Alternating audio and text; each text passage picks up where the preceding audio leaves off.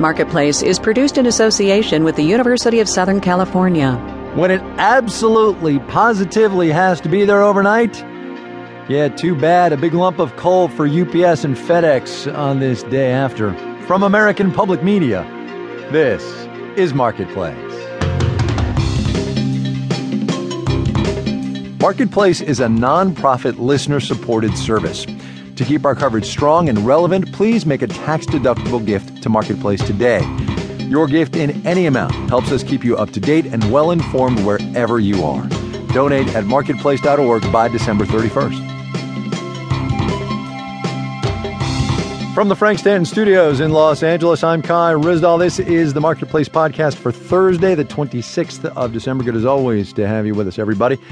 Those of you, well, all right, those of us who really did wait till the very last minute to do our Christmas shopping can thank UPS and FedEx for the awesome cover story, huh? Now all they need is a good excuse of their own. As you know, both companies had major delivery meltdowns this week. Perhaps as many as hundreds of thousands of packages meant to arrive before Christmas simply didn't. Debacle is too kind a word, and the whole thing does raise some real questions about the future of e-commerce and maybe because of our delivery infrastructure. Marketplace's Sabri Benishul reports.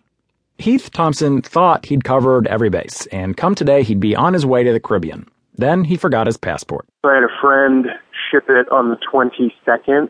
Didn't arrive the next day, or the day after, or the day after.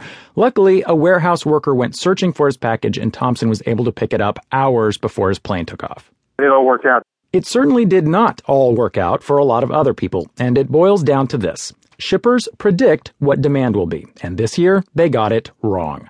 Satish Jindal, president of SJ Consulting, says UPS was expecting peak holiday delivery to run about 18 million packages a day. On Christmas Eve, UPS was looking at 34 million packages. FedEx was overloaded too. What was not expected and could not have been planned was the change in the weather patterns in the days leading up to Christmas Eve.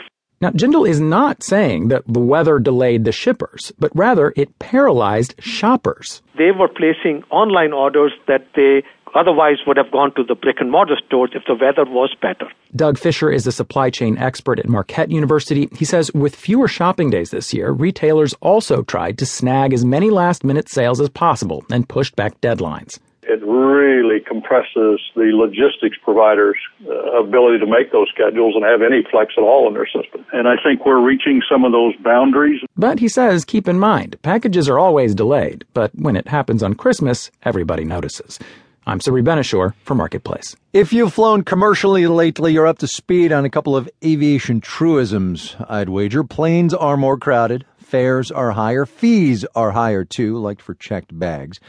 Still, things are getting a bit better for the airlines financially. They have consolidated. The economy is improving, which means an improving job situation if you want to work for one of the remaining airlines in this country. Marketplace's Mitchell Hartman reports. Southwest Airlines has been doing better than a lot of its rivals, but it hasn't hired new flight attendants for more than 2 years. Last week, it announced 750 positions. We received 10,000 resumes that were emailed to us within 2 hours and 5 minutes. At which point, Southwest spokesman Dan Lanson says they closed the search.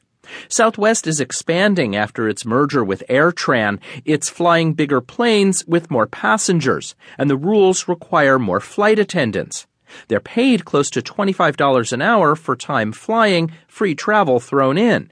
And these jobs have been scarce. Employment at the nation's airlines has been falling all this year.